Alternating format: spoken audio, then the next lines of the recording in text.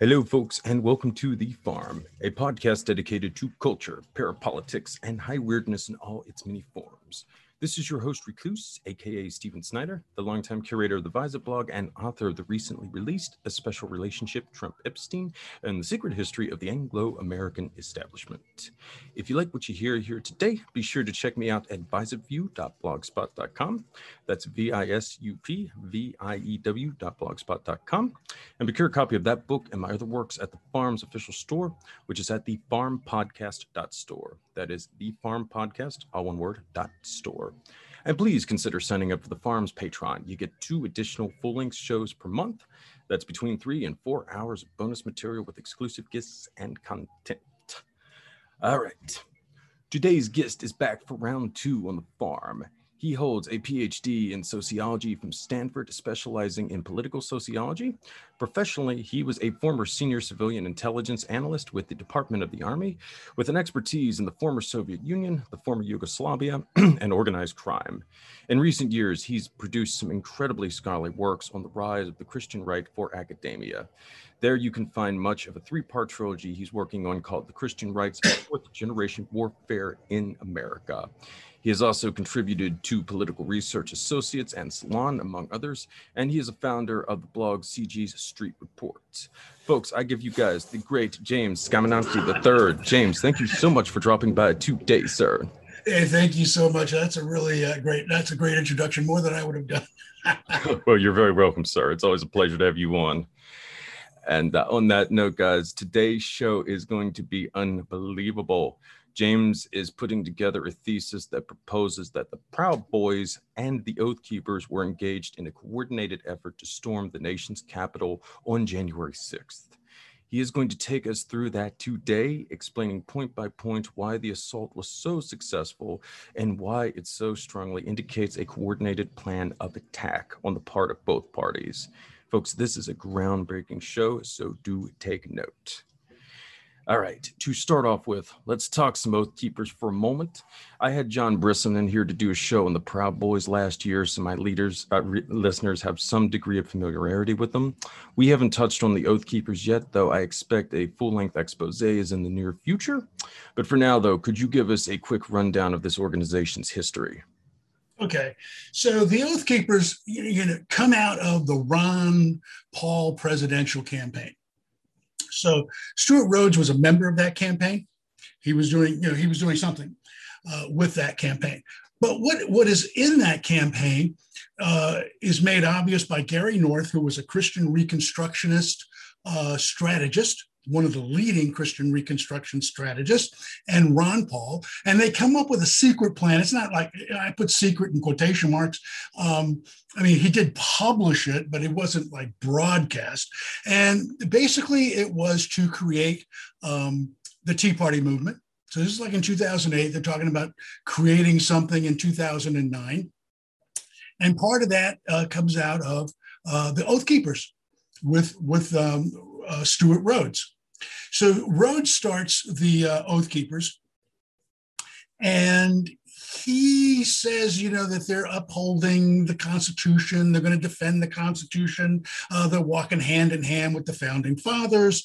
And part of that is he's working with Richard Mack to set up the Constitutional Sheriffs and Peace Officers Association. That comes out of that as well. So what makes the Oath Keepers unique is that they openly recruit active duty military and law enforcement, police and sheriffs, and as well as veterans and retired military and police. And their intent is to use these active duty people as chaos agents within these institutions. And they're hoping to leak out information from the police and military in order to protect a state that wants to secede from the Union. That's what it's all about. People go all on about what the New World Order conspiracy theory, and it's all conspiracy theories, but that's what Oath Keepers is about. They are about secession from the Union, and they want to use active duty police and military as chaos agents to damage the operational security of those institutions. That's what the Oath Keepers are.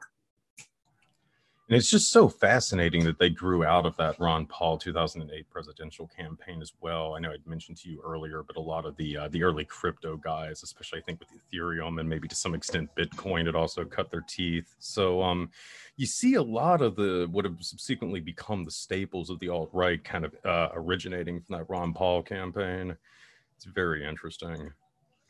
All Yeah, right. the Ron Paul campaign wasn't really a presidential campaign. It was a movement to create the infrastructure of a much larger movement later on.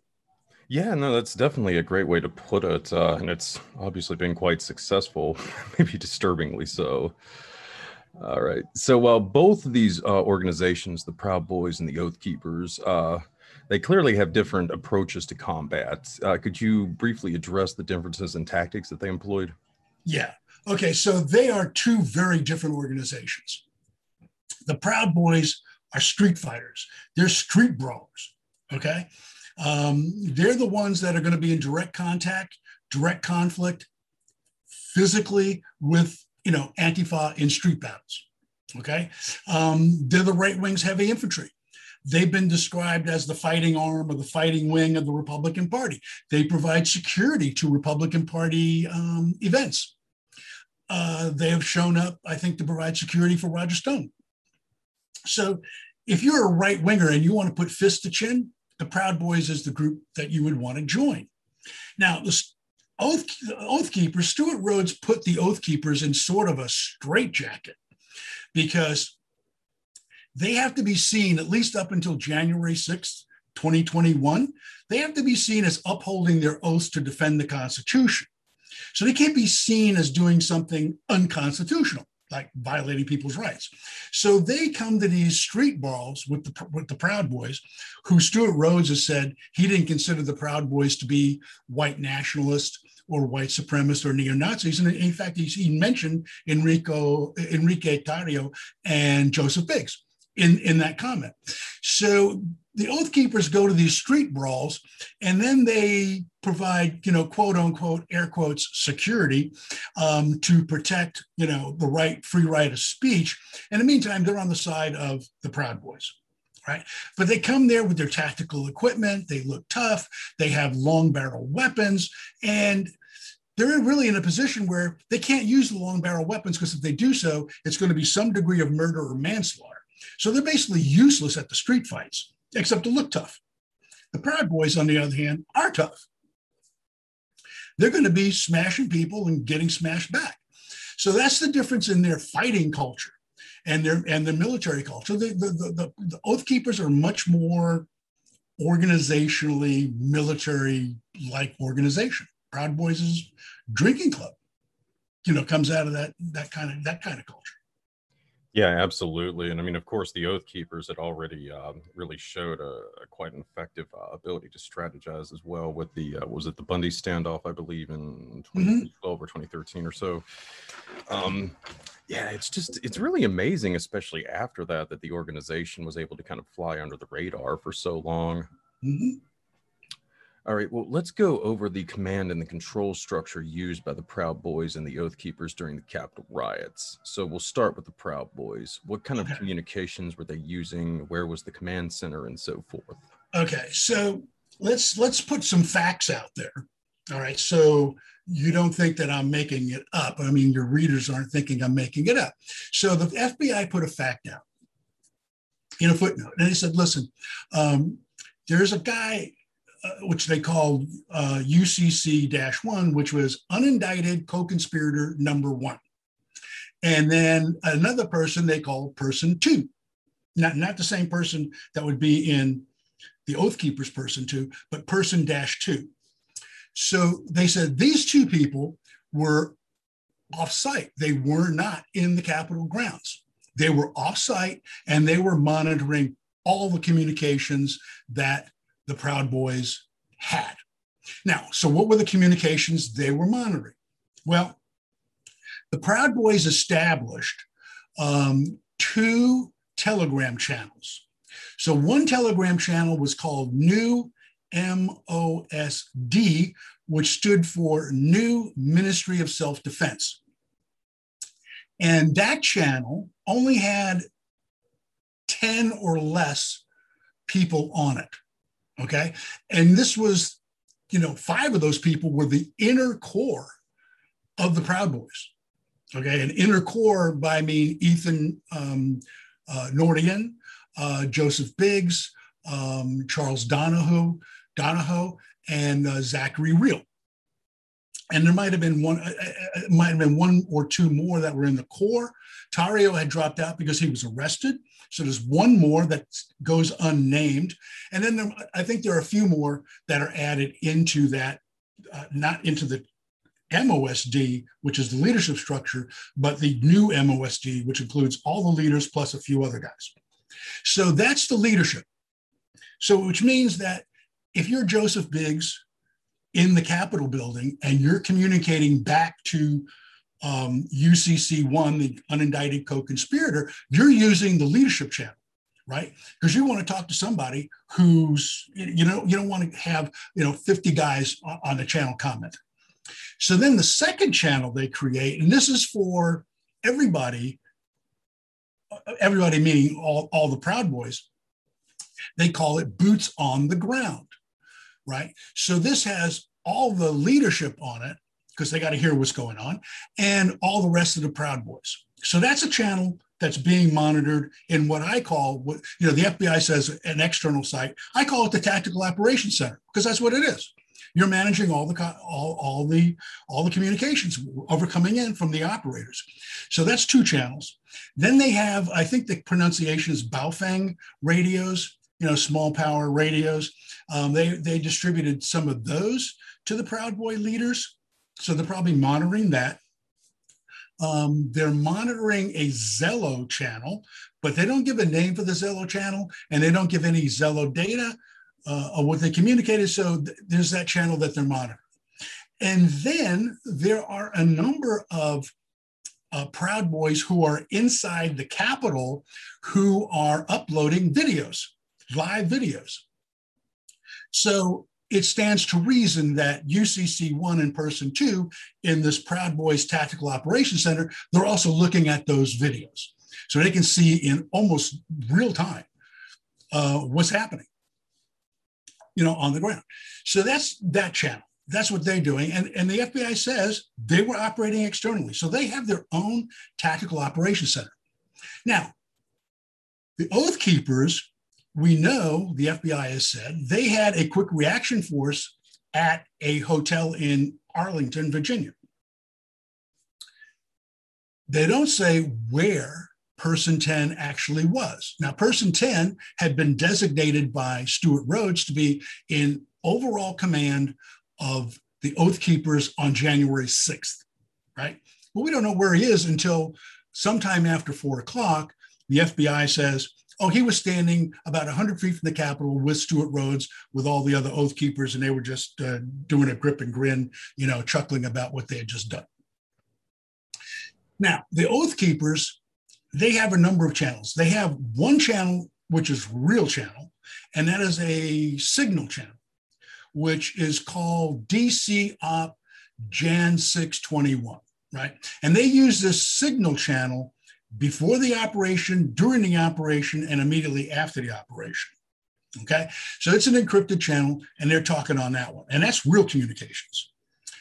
Then you have Jessica Watkins using a Zello channel, and I can't remember the name of the channel, but it's not a real channel. She's not communicating any real kind of data, okay? It's just meant to disinform people who are listening to the channel, and that's obvious of what it is. So basically they have signal, and they may have had some uploading of videos that they're monitoring, but we don't know where Person 10 was during the day. Now, I think later on, the question I put is, I think Person 10 is either in the Proud Boys Tactical Operations Center, or he's monitoring the new MOSD signal channel, Telegram channel, rather, Telegram channel. So you're saying that you think that the Oath Keepers had effectively set up this, what was it, Zello station, effectively to spread disinformation, more or less? Yes. The Jello is, I almost said Jello. The Zello channel is for disinformation. And here's how I came about this. Okay, and I put this in the section where I talk about transient three. So Christian Trebert. Okay, so Christian Trebert of the New York Times, using a CNN video, says at 12:53, which is the exact moment, and this is, Trebert's words, the exact moment when the attack begins on the west side of the Capitol with the Proud Boys, the Oath Keepers get up and they get led out by a guy that's the FBI identifies as number 228, and they're heading towards the Capitol. Okay, so we know that number 228 is at the Capitol at 2 o'clock because he's on a video. Somebody captures him on a video at 2 o'clock. So he made it there. So Christian Trebert goes, at 2:06, the Oath Keepers are still 2 blocks away. All right. It can't be true. It can't be true because when Watkins says on Zello, we're 2 blocks away from the Capitol, that is following an earlier broadcast on Zello in which the person says, hey, they've broken into the Capitol. And that happens at 14:12, 14:14, something like that. Depends on what you're listening to. That's when it happens. Okay. So if that's the case, when Watkins says we're 2 blocks away, and that comes after 14:12, it can't be true that it's at 14:06, which is what Trebert says it is, because he's looking at a video. It's all a disinformation game. I don't know if the videographer is in on it or not, but it's not possible, because if Trebert's correct that they left at 12:53, I Googled it, and it only takes you 36 minutes to go from the middle of the eclipse to the back of the Capitol on the east side. 36 minutes. At 2:06, that means the Oath Keepers have been walking for 76 minutes, which means they're basically on 2 crutches. I mean, it makes no sense to believe that it takes them that long, and it makes no sense to say for Watkins to claim that it's true that at 2:06 they're 2 blocks away from the Capitol, and you can see the Capitol dome. But there's a lot of people in front of me and say, wait a minute. So at 2:35 they formed up and they get in the stack and they walk up the stairs, and at 2:40 they're in the Capitol building, and at 2:06 they were 2 blocks away with a mob in front of them. It just makes no sense. And I go, look, it's all disinformation. Believe what you want to believe, but her lawyer, Watkins's lawyer, goes into court, and under penalty of getting, perjury or whatever, he says, hey, it took my client 40 minutes. And guess what? He goes, I didn't get that 40 minutes from my client or from me. The government told me it took her 40 minutes to get there. So if the government says it took her 40 minutes to get there, and he goes in a court filing, he goes, the government told me it took her 40 minutes to get there. Well, it took her 40 minutes to get there, thereabouts. It certainly didn't take her 76 minutes and leave her 2 blocks away at 2:06 from the Capitol. So, all I've said in my paper is, look, you can believe what you want to believe. You can believe Trebert in that video. You can believe the Zello thing. But if you do, you're really just barking at the wrong tree. This is all disinformation from Watkins. In your estimation, like, how significant were these encryption apps like Telegram and Signal to all of this? Well, they're really significant because, they're encrypted. They're encrypted end to end. Now, I've used Signal a couple of times talking to people, and then you destroy the conversation afterwards so that nobody knows what you're talking about. But it's really important. It means that you have a sense of confidence that you can communicate some facts, some intentions, with confidence that it's not being read by people that you don't want it to read. Yeah, no, it is kind of fascinating how the technology, really, in a lot of ways, played such a significant role in all of this. In a sense, would you almost describe this assault as kind of like a version of hybrid warfare? Well, that makes it a little complicated. Hybrid warfare it certainly is part of it. One of the things I go at the end of the paper, and I don't go into it because it's too difficult, put it that way. And there are other people doing it. Like Seth Abramson is covering what else was going on. And so the military operation to assault the Capitol is really the endpoint of a much larger conspiracy that starts with Donald Trump, who wants to stop the electoral count. wants to stop this, what he calls stop the steal. It's part of a much larger conspiracy involving Donald Trump, Donald Trump's campaign, organizations set up to mobilize and amass and move the MAGA crowd from the ellipse to the Capitol. So what the Oath Keepers and Proud Boys are doing is the end point. It's not where, it's the end point of where the conspiracy stops. It's not where the conspiracy started. All right. So in that sense, it might be hybrid warfare. Okay. Well, no, that's a very eloquent explanation. All right. So getting back to the Proud Boys for a moment, can you go into their efforts to do recon prior to the protests? Mm-hmm. Okay. So I got the recon, and I think that's figure 15. I think you're going to put that on your website, right? Yes, sir. All the images of graphs that you sent, we put up. Yeah. So I think that's image 15. So I went to, Insurgent Hunter did a great job of putting on January 6th evidence. I think that's a website. I think it's Jan 6 evidence. But he put on all of Eddie Block's videos, segments, and of course they have a stop and a start time. So I used the Eddie Block start and stop times and description of where they were to put together what the reconnaissance march was.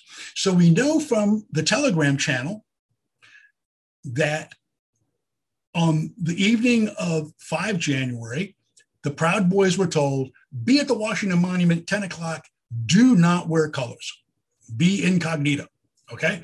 Be decentralized, be incognito, be there at 10 o'clock. So they show up at 10 o'clock. There's some kind of brief meeting at the Washington Monument, and then they walk from the Washington Monument to Union Square, which is on the western side of the Capitol. And they're there, they walk a little ways, and they come back, and eventually they end up at the Peace Monument, which is the Pennsylvania Walkway, I think. And that is, they get to look at Transient 1. Okay, so this is before the attack. They get to see what Transient 1 looks like. They get to see that the barrier is only a plastic barrier, little Scotch tape or, plastic tape. And then the first barrier is going to be 2 or 3 UCS police people, right? And then they can look further on. They can see what the Capitol on the west side looks like. And if Nordian or Biggs or somebody pointed out, they can say, look, you see on the left-hand side of the Capitol where there's another sort of scaffolding? Hey, underneath that scaffolding is the stairs to the northwest stairs, and that's going up to the northwest courtyard, and that's Transient 2. So as they're walking around, they see what Transient 1 looks like, what the defenses look like. They get to see where Transient 2 is. Then they walk down Constitution Avenue. They go to the east side. They walk along the lawn, they stop at the plaza, and now they can see what the central steps look like. And that's Transient 3, where the Proud Boys are going to be waiting to get in with the MAGA mob through the Columbus doors and into the rotunda, where they can just make a dash into the Senate. So this reconnaissance march that Eddie Block shows is not just them walking around, jibber jabbering, talking. They're actually looking at, what do the defenses look like? And on the east side of the Capitol, the defenses are thin. All they got is a bicycle rack and a few policemen. That's it. There isn't much there. Then they go and they go to the food trucks, and Joe Biggs is eating, and a bunch of other guys are eating. They're having a good time. They walk back down Constitution Avenue, stop again at the Peace Monument, which is Transient 1 at 12:53. They go through the first tape. At 12:55, they've knocked out, and they, not being the Proud Boys, but Ryan Samsel has allegedly knocked out the first Capitol police officer.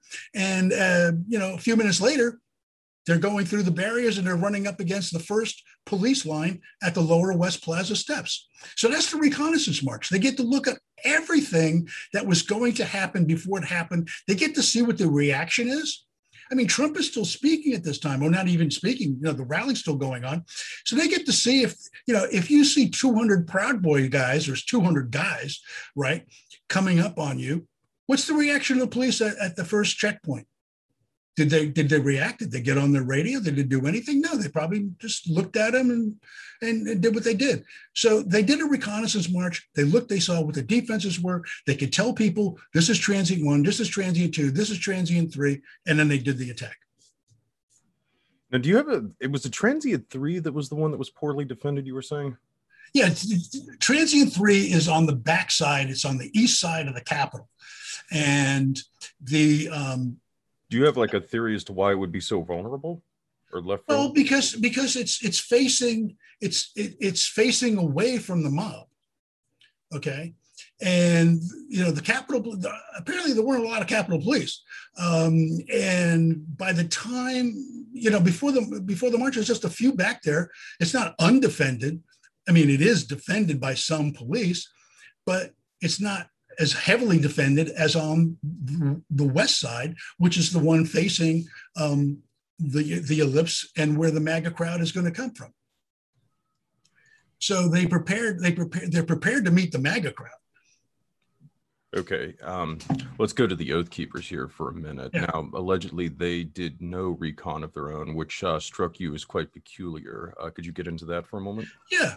So the Oath Keepers on January 5th, they have about 6 to 8 of them. I think the New York Times says 6, but I think it's more like 8 because they have at least 2 golf carts. They carry 4 people. And I saw a photograph. They had 8 people on the golf carts, although one of them might not have been an Oath Keeper. So you have like 6 guys on these go-karts on January 5th, and they're doing security for Roger Stone, right? The rest of the Oath Keepers, what are they doing on January 5th? Nobody knows. Did they do reconnaissance on January 5th? What would be the point? You're not going to be able to really see anything on January 5th. So on January 6th, the Oath Keepers get up. Presumably they have breakfast, brush their teeth, and they're at the ellipse listening to these mindless speeches. And then they get up at 12:53. Number 228 leads them on their march to the Capitol, deposits them on the east side of the Capitol. They've never looked at the place. They've never apparently been there, and that's what they're going to do to our operation. What military does that? I've never been in a military unit that hasn't looked at what the heck is going on before they get there. Yes, it's very strange. Now, you've argued that the Proud Boys were behind the initial assault on the Capitol that resulted in the breach. Do you have any more details to add to that and how they managed it? How they managed the breach on Transient 1? Yeah, yes. Okay, so they're at the Peace Monument, and they get there about 12:54, I think, or something like that. I mean, it's 12:55, whatever. I mean, the assault comes at 12:53. Okay, so it's got to be before. All right, so at 12:53, they walk past the plastic tape that's keeping the crowd out. At 12:55, Ryan Samsel, they finally meet the first bike rack. He knocks out a UCSP officer. She's got a concussion. The other 2 officers are overrun. The MAGA crowd is behind them. They get to the next barrier, which is now the 3rd barrier, and that's just bicycle racks. And William Pepe of the Proud Boys, and I think it's Dominic Pizzola of the Proud Boys, they're pushing the bike racks out of the way. The MAGA crowd is going with them. The MAGA crowd is going down the other walkway, the Maryland walkway, towards the Western Steps. And they all meet at the lower Western Steps. And that's within about 2 minutes, like 12:57. They're at the Western Plaza steps where they meet the first line of UCSP officers. Now, the Proud Boys, I wrote this, in a comment for you, that they were careful that they didn't punch out any of the police. They didn't assault any of the police. In fact, I don't recall charges for actually assaulting the police. There might have been, but I don't really see them assaulting the police. If you watch the videos on Transient 1, they are inciting the crowd. They're trying to enrage the crowd to fight. And Ryan Samsel shows up a couple of times inciting the crowd. As soon as the crowd gets angry, he pulls back, and then the police are confronting the MAGA folks. So what they're trying to do is simply enrage the crowd to attack the police and engage the police. They need all the police forces engaged on those Western steps. and fighting them all the way up. Not because the Proud Boys are going to be there, because they're not.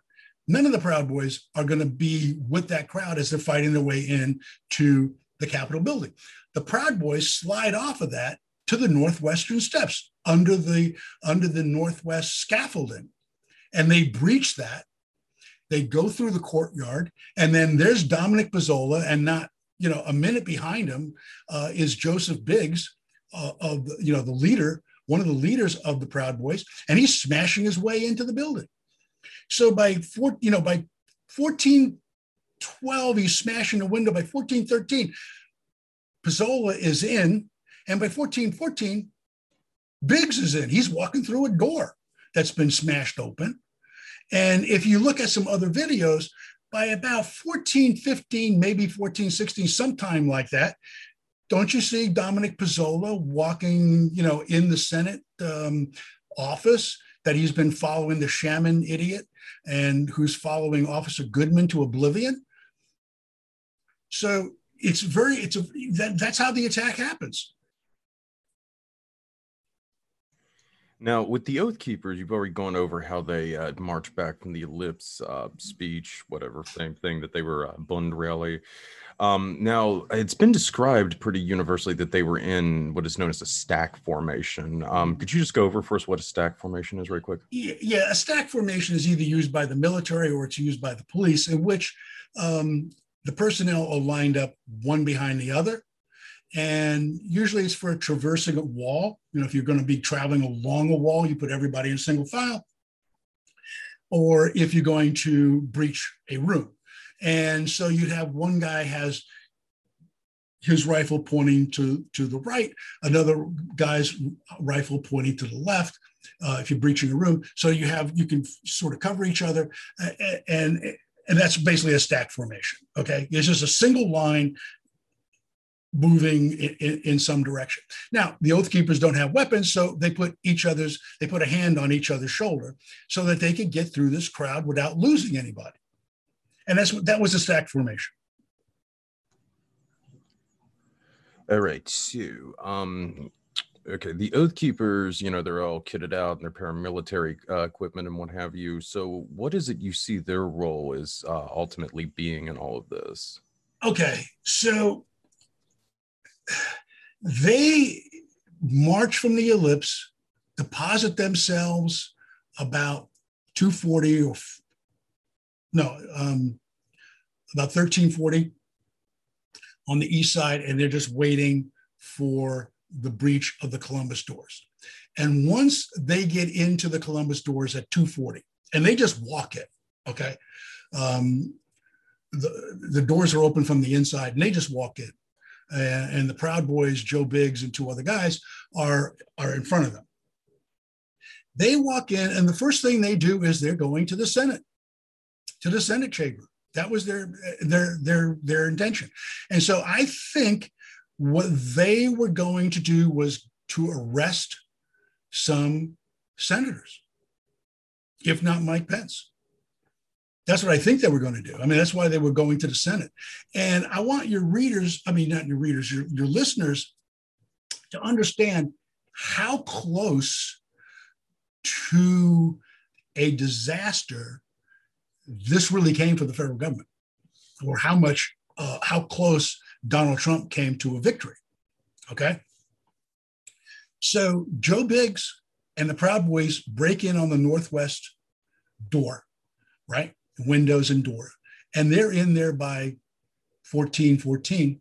And Pezzola is climbing the stairs, following Officer Goodman. He gets to the top of the stairs, and that's like about 1415, maybe 1416, who knows? But they're still in session, okay? If Pezzola goes to the right, doesn't follow Officer Goodman to the left, if he goes to the right, and he takes the crowd with him, and he goes, hey, don't follow him, man, follow me. He's got 200 or 300 MAGA folks walking into the open Senate chamber doors with the Vice President of the United States holding session with all the 100 senators there on national TV and Donald Trump watching. Can you imagine what the scene is at about 14:16, 300 MAGA people in the Senate chamber? And then if you imagine what Joe Biggs should have done is if he had gone immediately with some Proud Boys to open up the Columbus doors, the Oath Keepers and the MAGA crowd on Transient 3 are in, and the Oath Keepers are on the way to the Senate as well, along with 300, MAGA crowd that's already in there. We have a disaster on our hands. And it's only because the Proud Boys made a couple of mistakes that Donald Trump isn't sitting in the White House watching television. He could have been seeing the Proud Boys inside the Senate chamber at about 14:15, and the Oath Keepers coming soon thereafter and beating up, arresting, and condemning the Senate for installing a Joe Biden Chinese communist puppet government. That's how close this came to a disaster, only because of a couple of tactical mistakes. Do you think Officer Goodwin was trying to mislead the Proud Boys in the direction he was taking? Oh, absolutely. Officer Goodman should get the Congressional Medal of Honor. Okay. he leads that crowd away from an open Senate chamber and allows enough time for the senators to get out. And at that point, when the senators get out of the Senate chamber, and of course, the other crowd can't break through the speaker's lobby doors, and Ashley Babbitt gets shot trying to climb through the window. Essentially, Donald Trump and the Oath Keepers and Proud Boys and the MAGA crowd have lost.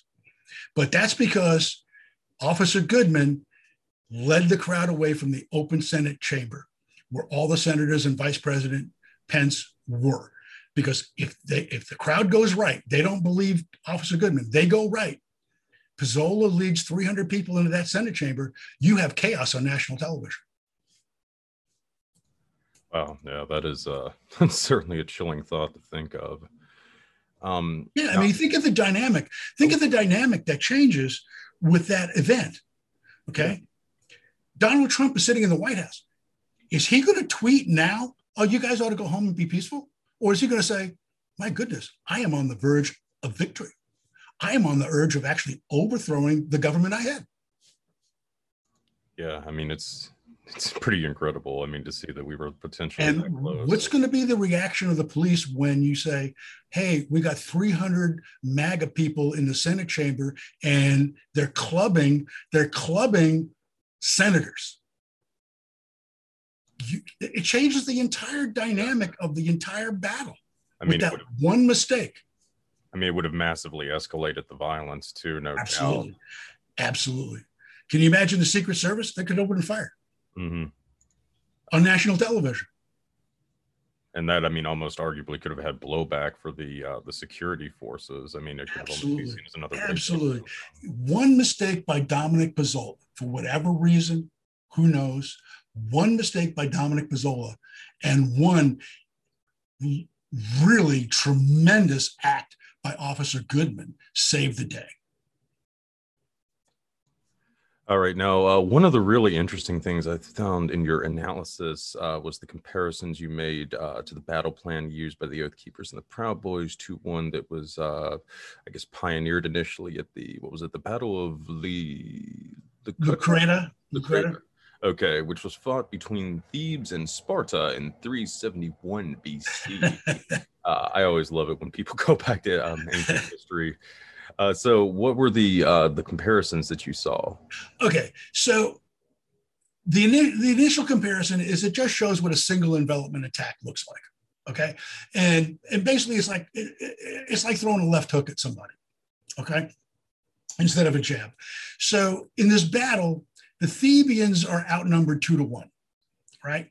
So the Theban commander, he thins out his right flank and his center and puts his best troops and more troops on his left flank.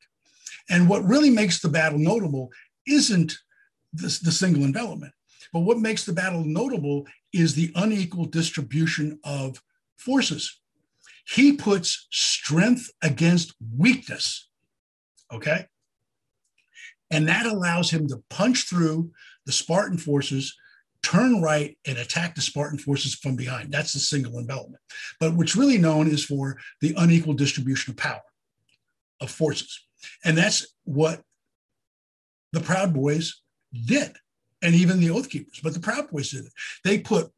They got all that MAGA mob heading and rushing into the USCP police and the MPD police on the Western Plaza.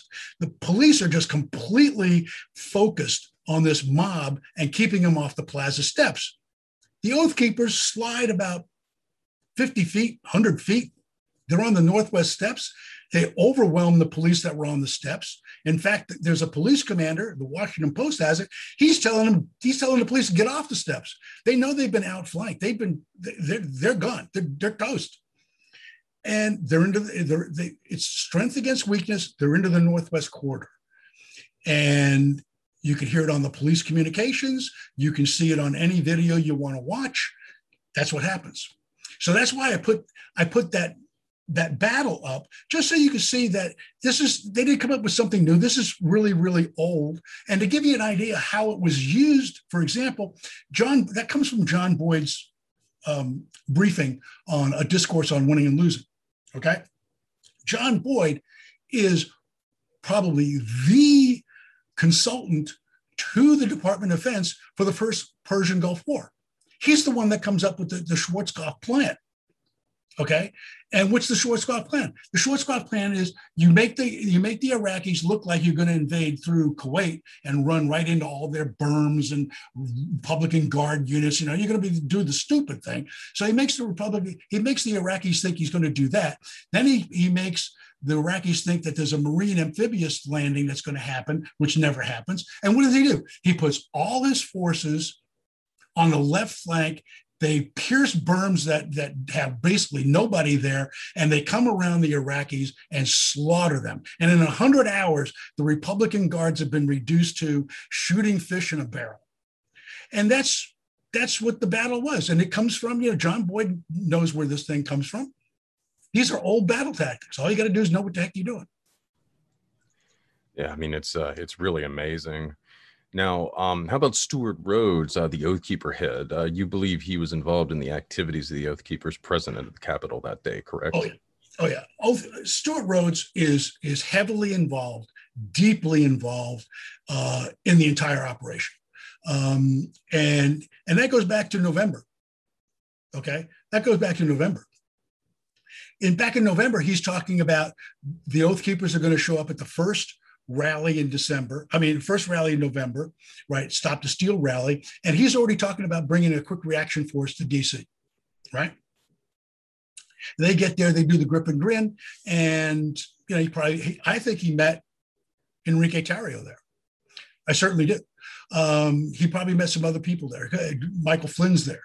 Roberto Menuda, who guards Roger Stone on January 5th, is guarding Michael Flynn in November.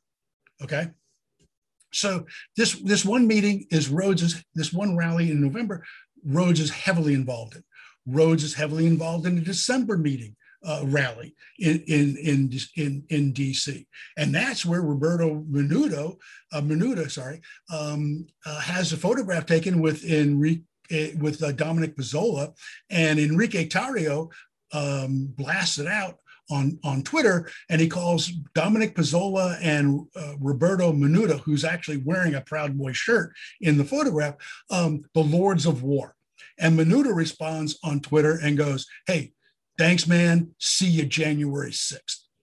Okay. So Rhodes is deeply involved in this. He's involved in the whole thing. He's involved in the quick reaction force that shows up on January 6th. He's the one that appoints the ground commander, which is person 10.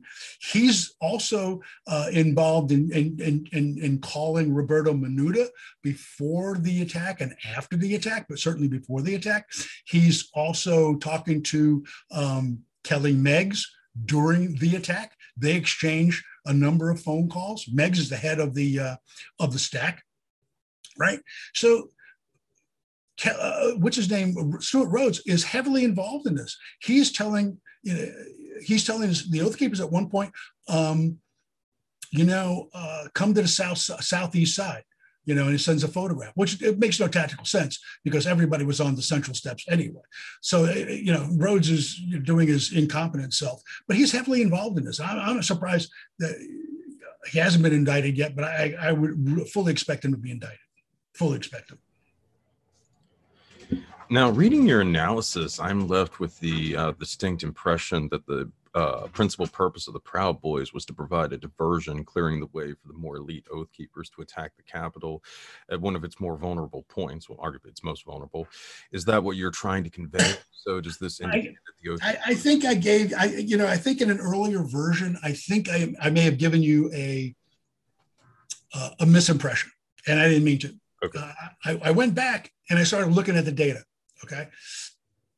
And the first time I looked at the data, I was looking at the data like Marcy Wheeler was looking at the data, that this was just coordination, right? The Proud Boys and the Oath Keepers had coordinated it, and it looked like it had been initiated by the Oath Keepers. But then I started looking at what Kelly Meggs, who was the commander of the Oath Keepers stack, and he eventually becomes the Florida chapter head of Oath Keepers. What did he actually say? And here's what he actually says. Now, he's on Facebook, and I assume that these are Facebook Messenger messages. And he's talking to one or two or three very trusted people because he's giving away secrets. Okay, at this point, once you know what the attack looks like, he's giving away secrets. So he says, and this is point blank, he goes, I organized an alliance I organized an alliance between the Oath Keepers, Florida 3%ers, and the Proud Boys. And he goes, we're going to work together and we're going to shut this shit down. That's a quote from Meggs to somebody. Then Meggs says, we have orchestrated a plan with the Proud Boys. And the next sentence was, I was talking to, and they redacted the name, but it's Enrique Tarrio, the head of the Proud Boys. So the question is, in the filing where Meg says, we have orchestrated a plan with the Proud Boys, the FBI and the Department of Justice say this is coordination. And Marcy Wheeler says it's coordination. But if you actually look at the definition of orchestrate, it doesn't mean coordination. To orchestrate something means, in a musical sense, to come up with a musical score or a musical composition that is ready to be played. It's a final product. It's not coordination. It's a final product. And what he says is, we orchestrated a plan with the Proud Boys, which means the Proud Boys, Enrique Tarrio, certainly Kelly Meggs, and probably other Oath Keepers who know more about military strategy than Kelly Meggs, because Kelly Meggs has never been in the military, orchestrated this plan. It's a joint plan, and they jointly execute it. And that's what I argue in my paper. That's what Kelly Meggs says. We orchestrated a plan. In plain English, he says that. It's not coordination. It's a joint plan. Working together is a joint execution. Well, that was kind of what I was getting at. It doesn't seem like the Proud Boys would have had the military expertise by themselves to come up with something like this. Yeah, they come out of two different cultures. Okay, we started the discussion. The Proud Boys come out of two different cultures. Now, Joseph Biggs is a sergeant, was a sergeant in the Army, I think. And there are probably some other Proud Boys who have been in the military, enlisted as well. Almost all the Oath Keepers are enlisted.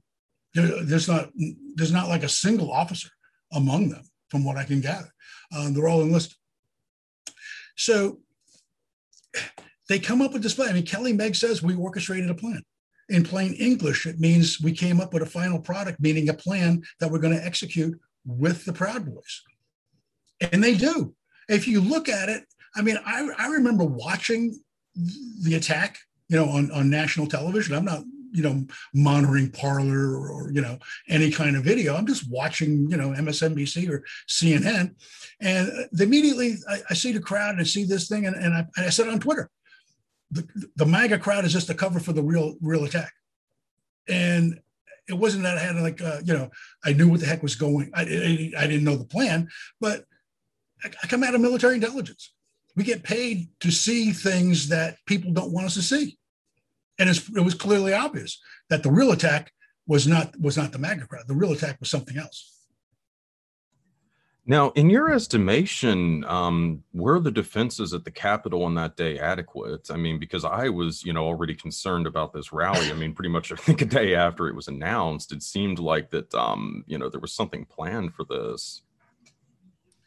I'll be a little contrarian. All right.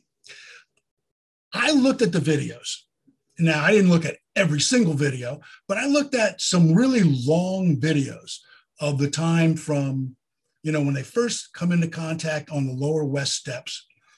So I looked at 2 or 3 videos, long videos, and I came to the conclusion that if it had not been for the Proud Boys inciting this crowd, the MAGA people would have been happy to simply scream at the police. Yes, but there were a few people that got into pushing matches with the police and stuff like that, and it certainly escalated from a verbal confrontation to pushes to picking up bike racks and ramming the police with the bike racks, to using bear spray. Okay, and then eventually, using clubs to beat the police while they're laying on the ground. So there's certainly an escalation. But if you look at like the first 50 minutes, Insurgent Hunter, when he was doing his timeline, goes, there's a lull, for about 50 minutes. And I thought, okay, what is Insurgent Hunter talking about? He must be crazy. There's a lull. But I look at the videos, and sure enough, they're just screaming at the police.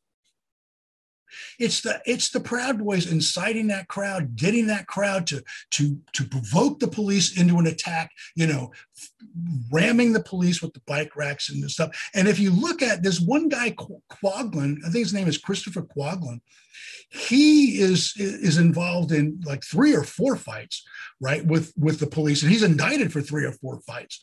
But every time he's involved in a fight, there is a Proud Boy close to him. It's either Joseph Biggs or Ethan Nordian or a guy, I can't remember the first name, but his last name is Brew. It's like 3 or 4 Proud Boys around this guy every time he's fighting. And so it's unclear whether they're inciting him to fight, enraging him to fight, or he's coordinated with the Proud Boys. But the Proud Boys are certainly getting this crowd riled up and inflaming this crowd to really get on it. And and the problem is the Proud Boys go there incognito. They're not wearing their black and yellow shirts. So we don't know if the people on the megaphones yelling the crowd to go, go, go, get there, come on, let's get in there. It's our house. We don't know if those are Proud Boys yelling on those megaphones because they're not in Proud Boy colors. We have no idea how many Proud Boys are there. The FBI says, well, there were at least 60 people on the Proud Boys on this Boots on the Ground channel. But you look at the photograph taken by John Cherry on the eastern side, where they're all growling. Joe Biggs is doing his big bear growl for the camera, and there's like 200 Proud Boys there. We have no idea how many Proud Boys are there. We have no idea what they're doing. So it seems like they were the instigators of getting the crowd riled up.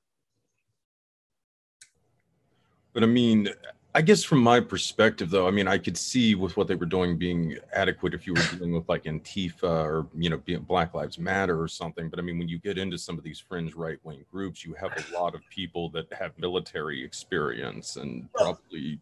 So here's the point I was going to make. Okay.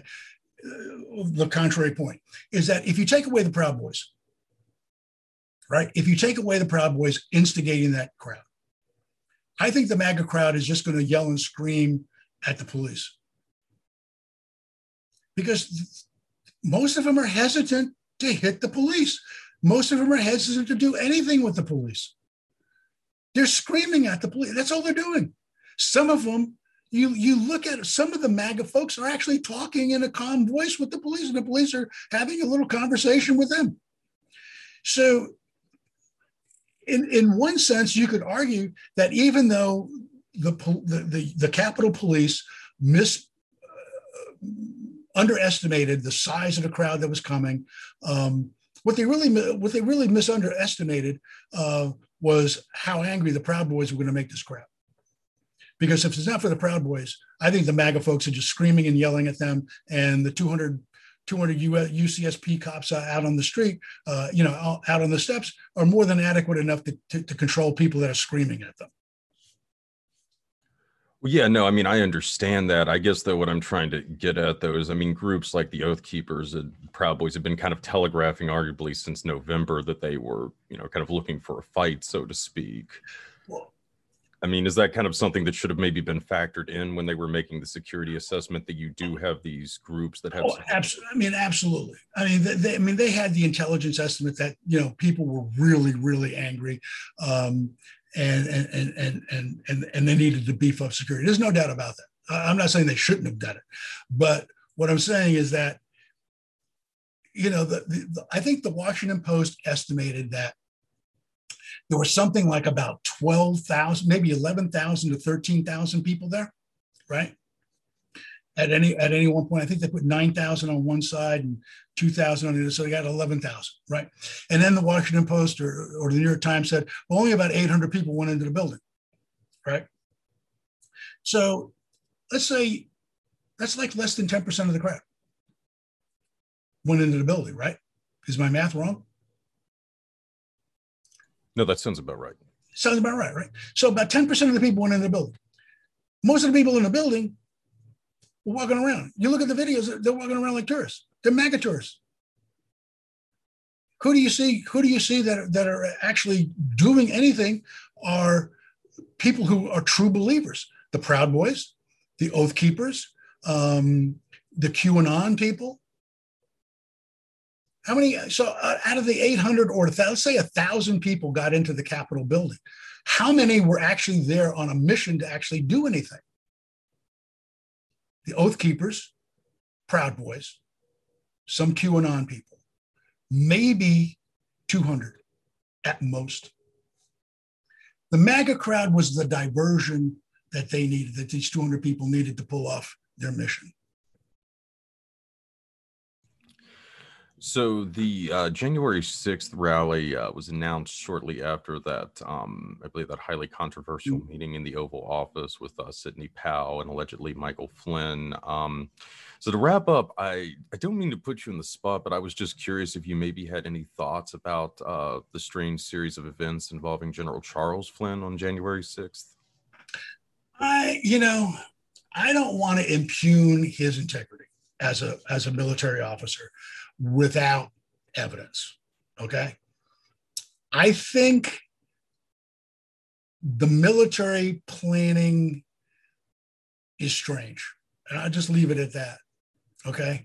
I think there's a lot more to be known. For example, when the Congress had hearings, the military sent a person who didn't know anything.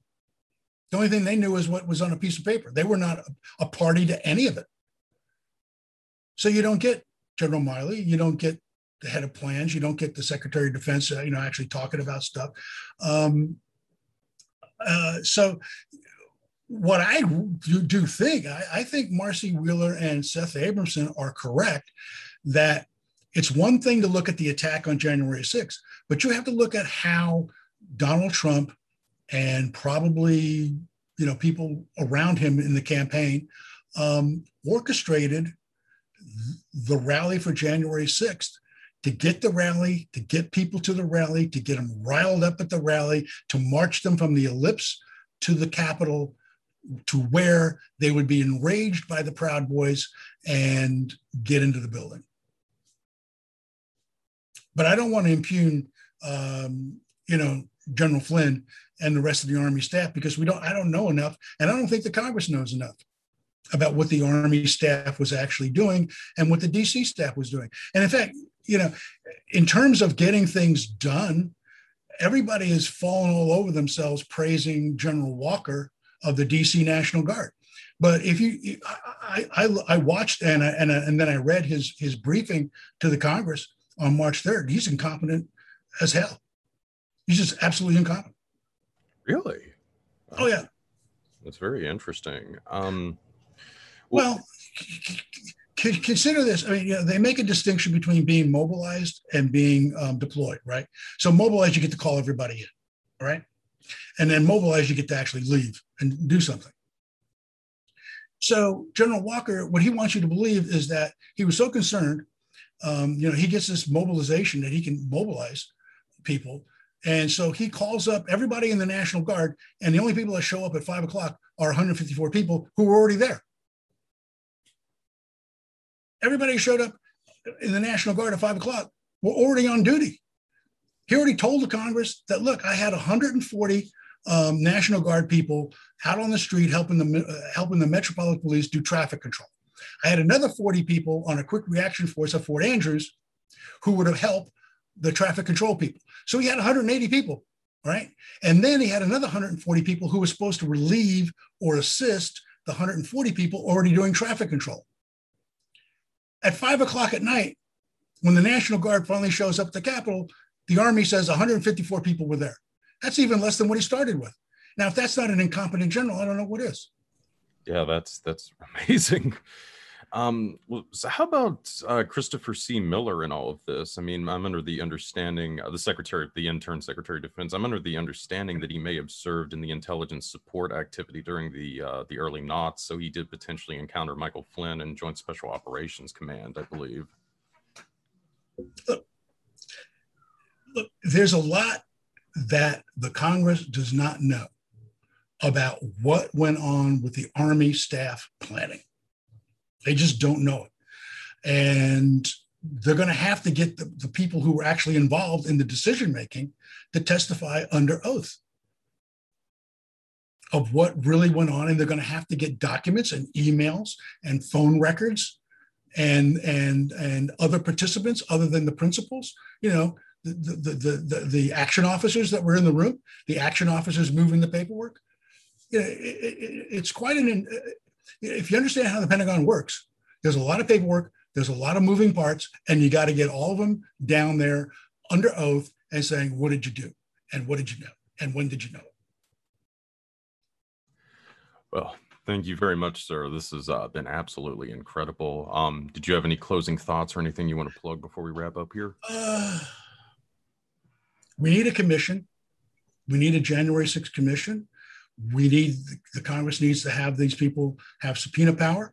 And that's one thing. And I hope that the FBI and the Department of Justice, I know they have to look at it as a legal analysis and they have to pinpoint everything in terms of legal stuff, but I hope that they understand that this was a military attack and understand it as a military attack and not to be buffaloed by these defense lawyers who go, so where's the plan? What was as one of the lawyers said, so what's the plan? What was the timing, and et cetera, et cetera, et cetera. And when I showed you, when I put that figure 15 up on the board and other things, you could actually diagram this attack on the front and back of a napkin. Okay, that's the plan. Yeah. You don't need a 100-page op order. Mm-hmm. The plan could have been on the front and back of a good-sized napkin, an 8.5 by 11 sheet of paper, back and front, and you could have had the whole plan done in, probably in iterations. But if you're sitting there talking to a national leader, you can come up with a plan that fits on one sheet of paper, easy. Well, certainly, too, since it seems like they were looking at the Proud Boys to do a lot of heavy lifting. I mean, these are street brawlers. You're not going to give them some elaborate battle plan to execute. Exactly. Exactly. I mean, the Proud Boys do what they did. They did, they're street brawlers. And what they did is they breached the building. But they also did not go headfirst into knocking out the police. That they didn't do. Their mission was to breach the building. Their mission was to get to the Senate chamber and disrupt it. And their mission was to get to the back door and get the Oath Keepers into the Senate chamber. That was their mission. And the Oath Keepers were sitting on the back door, waiting for that door to open so that they can make a dash into the Senate chamber. That was their mission. And you don't have to have a 100-page op order to pull this off. Absolutely. Well, I hope you guys have all enjoyed this as much as I have.